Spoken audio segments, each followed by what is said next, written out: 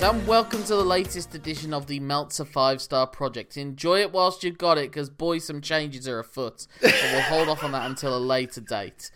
It's the podcast in which myself, you let me tell you something, co-host Lorcan Mullen, and your other let me tell you something, co-host Simon Cross. Watch every match that Dave Meltzer of the Wrestling Observer has rated 5 stars or higher, and try and find something interesting to talk about it.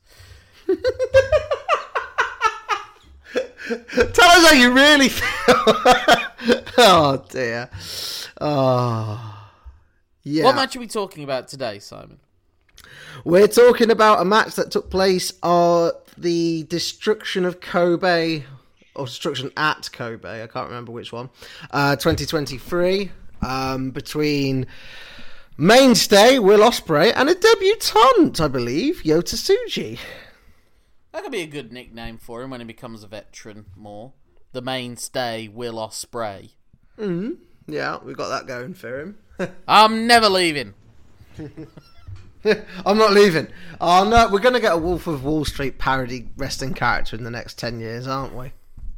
I have to say, if a career in wrestling had not panned out for Will Ospreay, I could definitely have seen him being one of those shitty salesman people. Having, like, you know... You've watched White Gold, right? Yeah, or he'd have, like, 10 properties across Essex and Kent and a YouTube channel about it. All that kind of stuff. But instead... Look, I'm running out of interesting things to say about Will Ospreay, and that assumes that what I said to begin with is interesting, because we're here again. I mean, he's broken the record now, hasn't he? He's surpassed... even Okada for matches that Meltzer's rated 5 stars or higher. Yeah. And I really think he's the only reason we're going to... I don't know. Well, it's very early doors for Yota Tsuji. Although I think he's about the same age as Will Ospreay. They are both 30. Oh, okay. But he looks much younger. Tsuji... Yeah, well, Tsuji took a... I think he's more he's younger in your mind's eye, I suppose.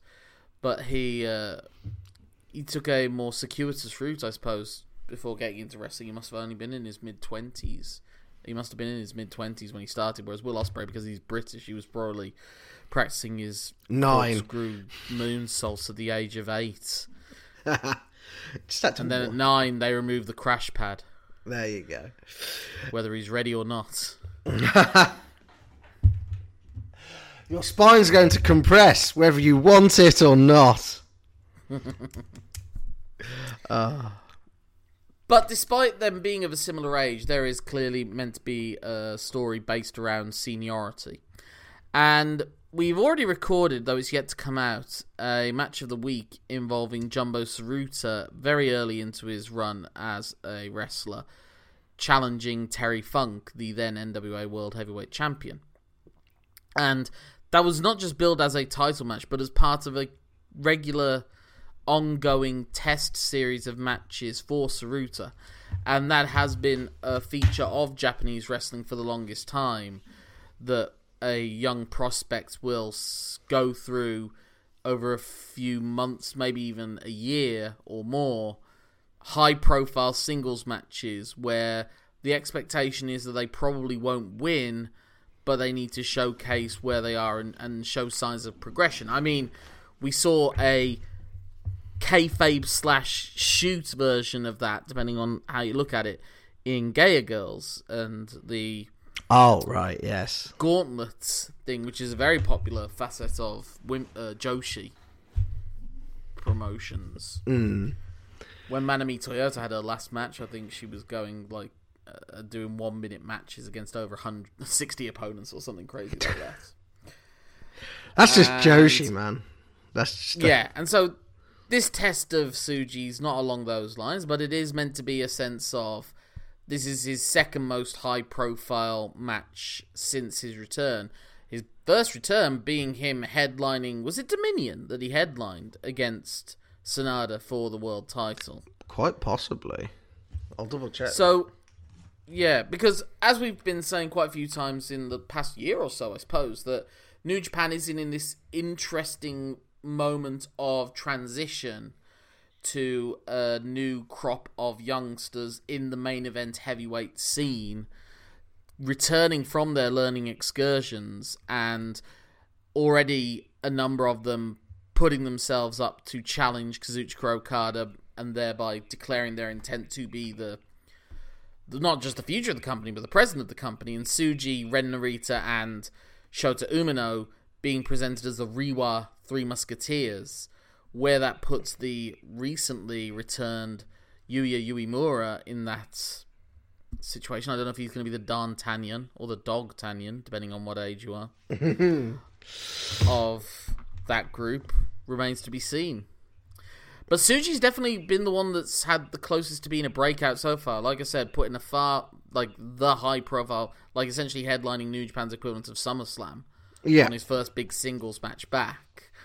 And now being placed in another main event on one of their big tours against the guy that's been the top gaijin of the company for the last couple of years. So another test, I suppose, if you consider the world champ the native ace, although obviously most people don't, Ospreay as the gaijin ace holding the gaijin title, I suppose, in the UK/US title, depending on who you ask. Yeah.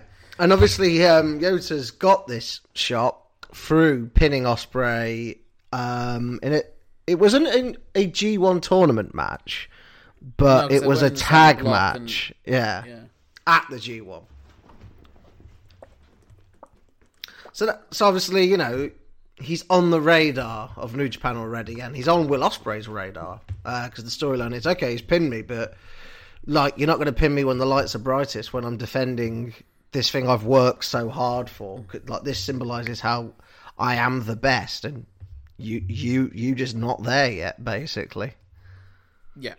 So the story of the whole match is Tsuji's abilities being put to the test against maybe the most physically gifted person in all of wrestling at the moment. As they've said in the build-up, Ospreay's on the run of a lifetime. He's beaten Omega, he's beaten Okada, he's beaten Jericho. He's held that title for a long time now, I believe. Because he dropped it to Omega, but he's regained it. But he's decided that it's so much his belt that he's renamed it in his own honour as the UK title. And at time of recording, we're about to have a UK championship match at a UK show between two wrestlers from the UK. Yeah. Almost certain that we might as well just do a live commentary for that match as it's happening, because Meltzer's already got the fifth star. He's just rummaging around to see what extra he can put on top of it.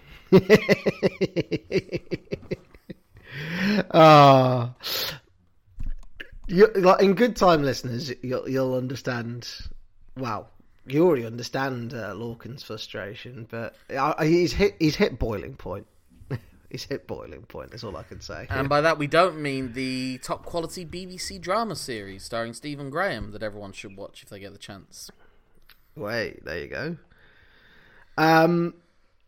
If you look at the body of the match itself, this is the first time I've seen Yota Tsuji properly in action. Really, barring clips. This is the first full Yota Tsuji match I've seen. I'm rather impressed by Yota Tsuji. I think he's got that charm. He's got the X factor. You look at him, and you're drawn to him. You're drawn to what he's doing. I like his moveset. The problem I've got, and this is my fault with a sample size of 1, and obviously him only just coming back from an excursion, don't really know a lot about his character, but I can't really hold that against him at this stage. Do you know what I mean? I think there's a certain amount of enigma around him still, that people are wondering how his allegiances lie with Los Ingobernables, which is the group that he joined. Is he ultimately... There's that sense, especially since we're going to get some sort of kappa to what defined Los Ingobernables in the Wrestle Kingdom main event, it would seem, with Naito against Sanada for the title.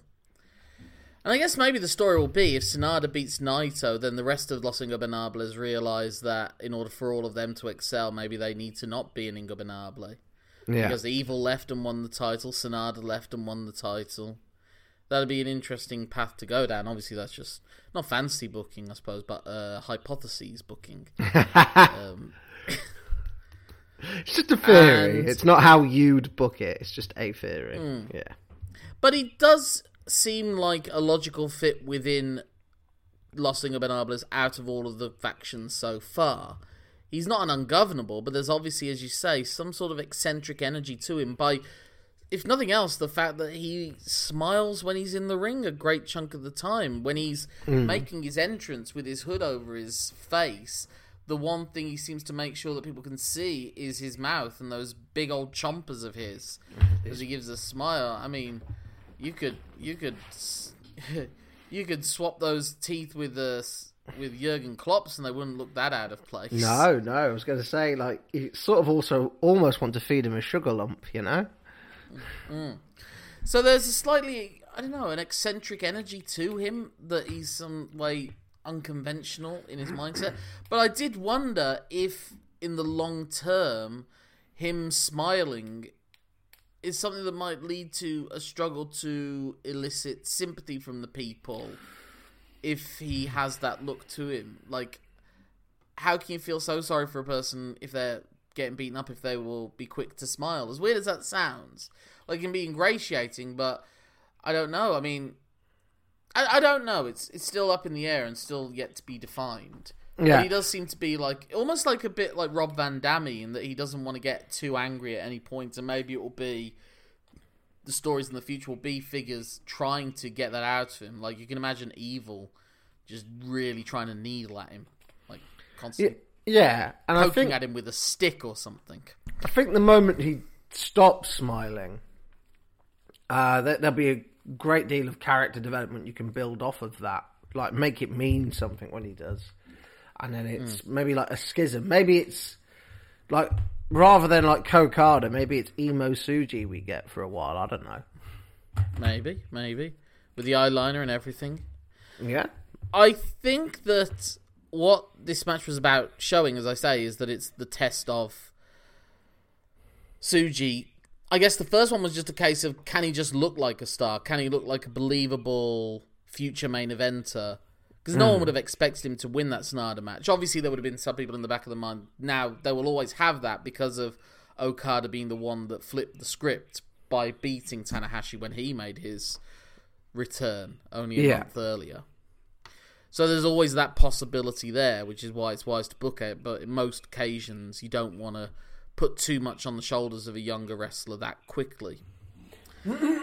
But with Tsuji, I think this one was the match to show, okay, can he go with the best athletes in the promotion? Yeah. And the opening exchanges on the mat are, but not so much on the mat, but when they do the runs and they do the head scissors and everything. And it's showing that Tsuji, who is a big guy, he looks like he's about 6'2", and is of a similar sort of body type to Goto. Not quite Nakanishi levels power lifter, but definitely he's got a bit more heft on him naturally than, say, the leaner Tanahashis and Naitos of this world, or Okada actually as well. But even with that bulk, he is able to land on his feet. He's able to do mid-air reversals. He's able to take Ospreay to the outside and surprise him with a dive on the floor. And he's able to do Ospreay's moves to Ospreay, which is the big story towards the end of the match as well. Yeah, I like that impudence about him as well. And the Ospreay maybe underestimates him at the start and can still regain control when he has to, when he picks up the speed.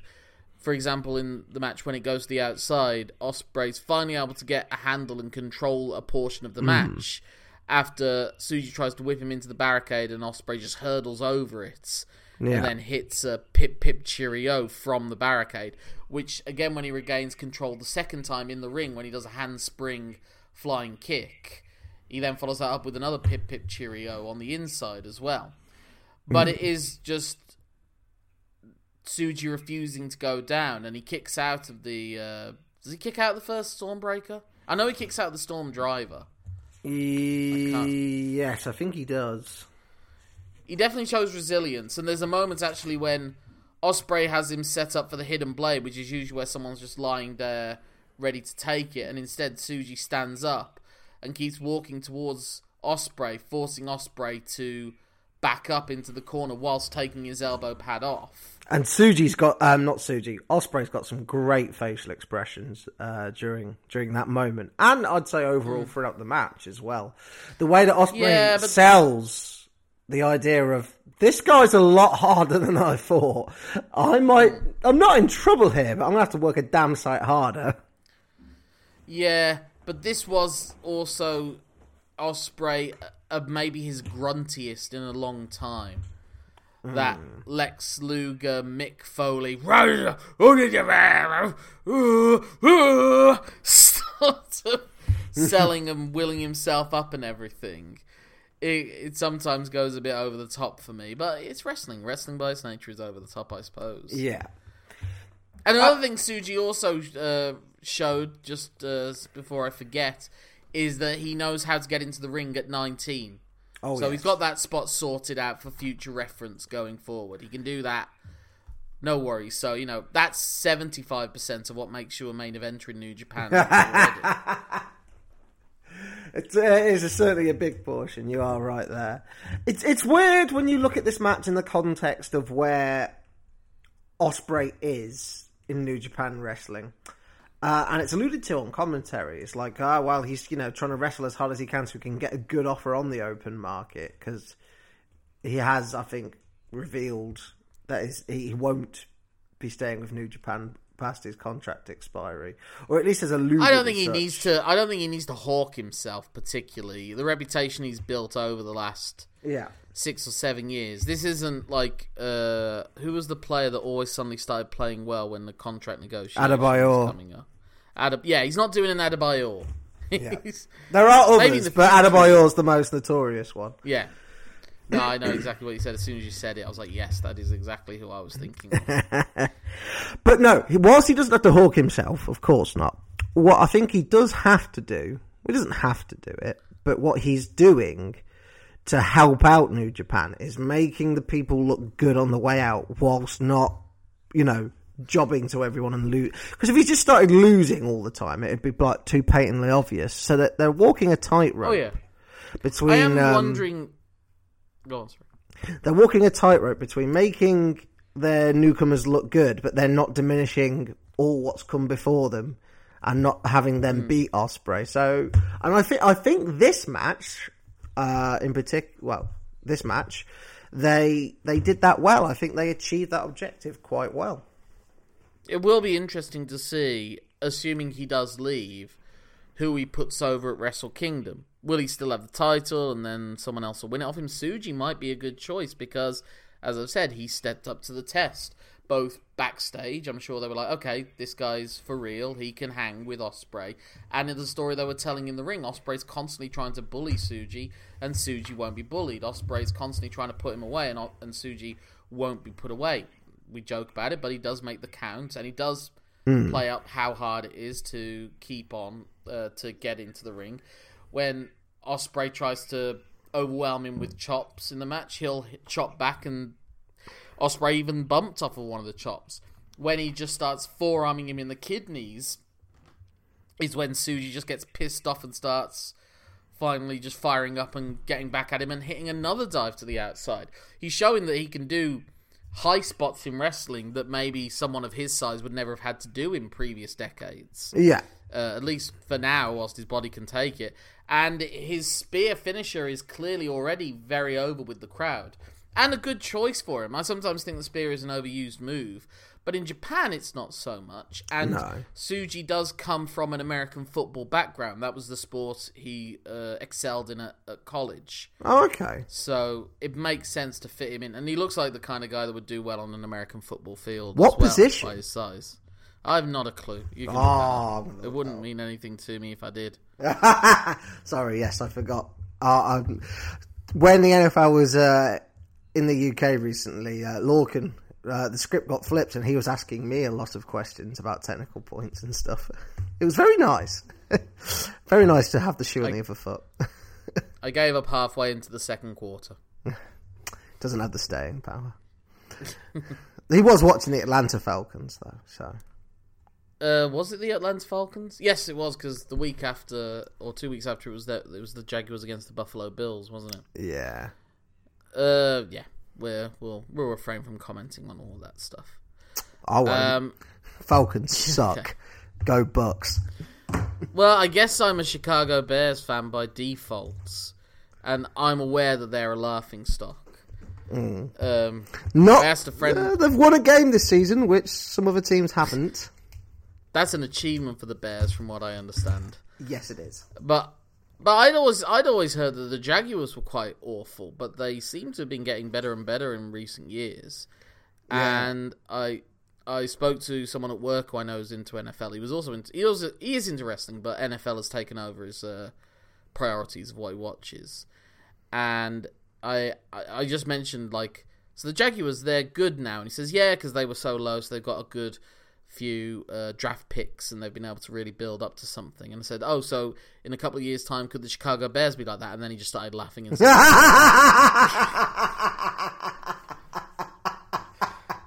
no, not quite. In theory, yes. In reality, no. So, and another New Japan staple, or not just New Japan, really, a main event staple, the forearm exchanges on the knees. And again, I will say, and maybe I'm saying this more often than not, to the point that maybe I shouldn't get so annoyed at it as a cliche in wrestling, this did that job very well, because it starts off with Tsuji not necessarily having the fire within him to win the forearm exchange, and Ospreay has this smug look on his face, like he's got him where he wants him.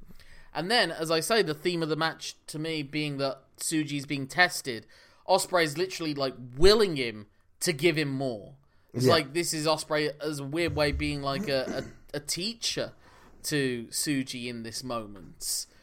Ultimately regretting it, because then Tsuji beats him in a forearm exchange with a surprise hit, and Ospreay sells it with that dazed look of both. He's been hit hard, and he really didn't see it coming. Yeah. It's just nice moment in this match. And then Ospreay rolls to the apron, where they have a brawl on the apron. It was Tsuji sent to the apron.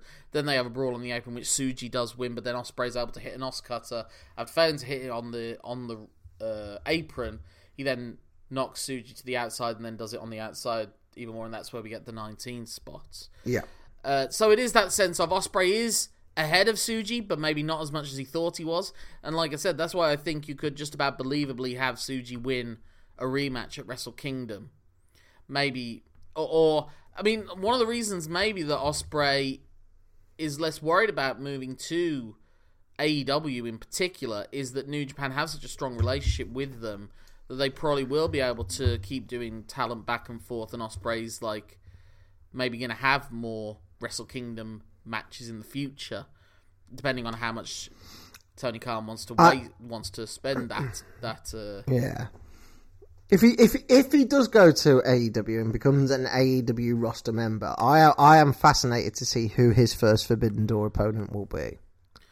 Well, let's save that for another time, because God knows it will get 5 stars from us, so we'll be able to talk about it then. Yeah. Oh. I like the stomp move that Tsuji does as well. He teases it early on and then hits it. Yeah. And it just, because it's not the Seth Rollins thing where they're going face first into the mat. It seems like it's, or maybe it's one of those ones that he can just hit someone from wherever, whenever. Not in a Shakira sense, but he'll be there and he'll be near. But and that's the deal, my dear. Yeah. It's lucky that his breasts are small and humble. Though not that small. But but you could confuse him for a mountain of a man at 6'2". Yeah. Oh god, I'm gonna send this out raw because I'm not gonna have time to edit. So if you've always wondered what these episodes sound like, without the. Because one of them I recently put as the comment. I edited out 15 minutes of nonsense from this episode. Think about that. I'm not editing out any of the nonsense from this. Do you know what? I think people like orange juice with pulp. Not all of them, but enough of them. Yeah. So let's find out. Well, yeah, this will be a pulpful. From one common person to another, Simon. Oh, he's off and running. Oh man, I love the Jim Duggan tributes that were happening with the 3-point stances. Yeah, that comes from American football. So that again, that's a nod to his background. Yeah, I know, but I like to think he's a Jim Duggan call out. Ho! Canadian sympathiser Jim Duggan. Mm-hmm. I don't have much to say really at this point. I do like how he goes for another spear with the full 3-point stance. I suppose that's his equivalent of when Naito gets to do the arm wringer before he does the full Destino. Yeah. But then Ospreay hits him with the hidden blade as he's running towards him. I thought that was an awesome way of paying it off. And then he hits his own 3-point stance spear. So it's like you use my finisher and I'll use yours. Finisher. Yeah. And then he hits the Storm Driver, a much safer one than the one he did to Omega. Because I thought you were saying that's going to be his murder death kill finisher, but it's not in this match. So I guess not. Yeah. And then just. But then that's the spot. We've gone backwards and forwards, but that's the spot where Tsuji, to Ospreay's surprise, just stands up and backs him into the corner. Kind of like how, when Ibushi's taking slaps, but he's backing his opponent up as he's doing it. So whilst the one person's doing the move, they're actually losing the advantage in the process. Yeah. He enters his god mode. He just becomes a freak of nature, basically. Yeah, but then Ospreay just hits him with the hidden blade and the Stormbreaker, so it's not really that much god mode in the long run. But and that's the match. I would go max 4 stars, probably more in the 3.5 to 3 3/4. Yeah, I'm about the same. Very, very. I like good. The story of testing Tsuji. I thought it was well done in that sense. Yeah, I completely agree. I think it's a good showcase of Tsuji. Not much more than that. In theory, out of the 4 that in theory New Japan are going to push hard, he's the one that's shown the most promise so far, and he's the one that's been given that platform so far. Whether he's going to be the ace going forward, I don't know. Or maybe the whole notion is kind of like the Three Musketeers. There's no one definitive ace anymore, that it will be shared around them. It remains to be seen. We shall see. And of course, I know you'll be backing Gabe Kidd for it. Oh, yeah. Gabe Kidd for life. I don't really have much more to say at this point. We will be making some announcements in the near future as to where the Meltzer 5-star project is going forward. At some point in 2024, the format's going to change. Sort of isn't in a way, I suppose. But for my sanity, when I saw... I literally forgot this match had happened when we were doing the recording schedule. I thought we were going to do the Zack Sabre Jr. Bryan Danielson match, which, sorry to steal your thunder, which is what we'll be doing next week. And then, as you can attest... do you want to read out the text exchange, Simon? Bring it up on the phone so people know. Just bear with me. Scrolling back. See, this is what I edit out usually, listeners. Although, to be fair, in the past, I once didn't edit out me closing some curtains, so there's a reason that I started going back to editing harder. Yeah. So, what were you saying, Simon? So, Lorcan. So, me actually, to Lorcan, I apologise. What shall we aim to record tomorrow? Both the 5 stars? I've got to edit and upload Danielson's Sabre Jr. tomorrow, so it'll probably just be that. What's the other one? The Ospreay one we haven't done yet. Lorcan. Fuck. I think I broke his brain, listeners, when I told him. Yeah. And it's a weird thing to complain about, because it was a good match of wrestling. But like I said, I don't have... I've spoken about Will Ospreay to you more than I think I've spoken to my co-workers in the past year. So, at least about work, anyway. Yeah. And so that's why we need to change things about, because, like I said, the guy's in his 30s. He's about to go to AEW, which is another promotion that is one of the ones that Dave Meltzer is inclined to give 5 stars. I mean, we could have just as easily be about to be talking about Ilya Dragunov against Carmelo Hayes, but Meltzer only went a mere 4 3/4 for that match. Yeah. It's weird how he just has that, like, hard to break point with other promotions, but once I don't see who sees 5 stars in this match. I don't. Yeah. It's perfectly executed, but that doesn't make it a perfect match, in my opinion. No, I wholeheartedly agree. We're not bagging on it by any stretch of the imagination, but it's not 5. It's just not. It doesn't feel like required viewing, particularly. Yeah. I mean, to be fair, maybe it will be because, as I said, it's probably the first great performance out of Yota Tsuji. He didn't have an amazing G1, nor was he booked to. His match with Sanada was as good as you can get from a Sanada match, I suppose. But he's already gaining reactions. He has a good look. He has a good gimmick. I don't know what's with the nicknames they give them. Gene Blast, Heat Storm, Roughneck. Yeah, fine. Random nickname generator, I suppose. But, yeah. Is Japanese wrestling promotions English nicknames for wrestlers the equivalent of those people that have the Asian lettering on their arm that they think means peace and turns out means, like, biscuit? Quite possibly. Yeah. Hawkfoot! Or whatever. Yeah. That's what we should do, actually. We should spend a whole, a mini episode of us just coming up with random New Japan returning wrestler nicknames and see if any of them ever catch on. The Cement Mixer, Ron Seal. No, but the Cement Mixer works. It would be like Cement Fighter. The Cement Blender. Yeah. Or Altitude Mixer. The Cement Juicer. There you go. Well, I guess that's Rock Hard Juice Robinson in a way. Oh, crap! Oh, I've done it! I've cracked it! Well, as we go to send our CVs to Gado for the marketing team, Simon, just to reiterate, where exactly, when exactly, and who exactly are we talking about next week for the Meltzer 5-star project? And, actually, no, you might not know, so I won't ask you that. Don't need you Googling for a minute. We are at October 1st, AEW Wrestle Dream in Seattle, Washington. Watching a Washington native. That's not fair to the people of Aberdeen, Washington. Bryan Danielson take on Zack Sabre Jr.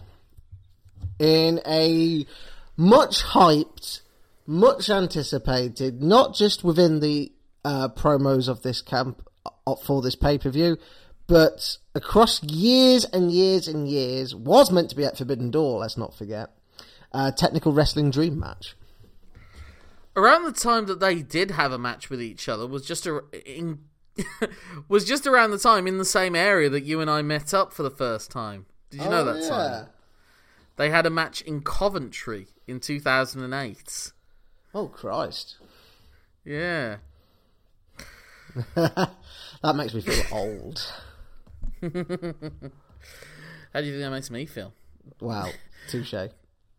Yeah.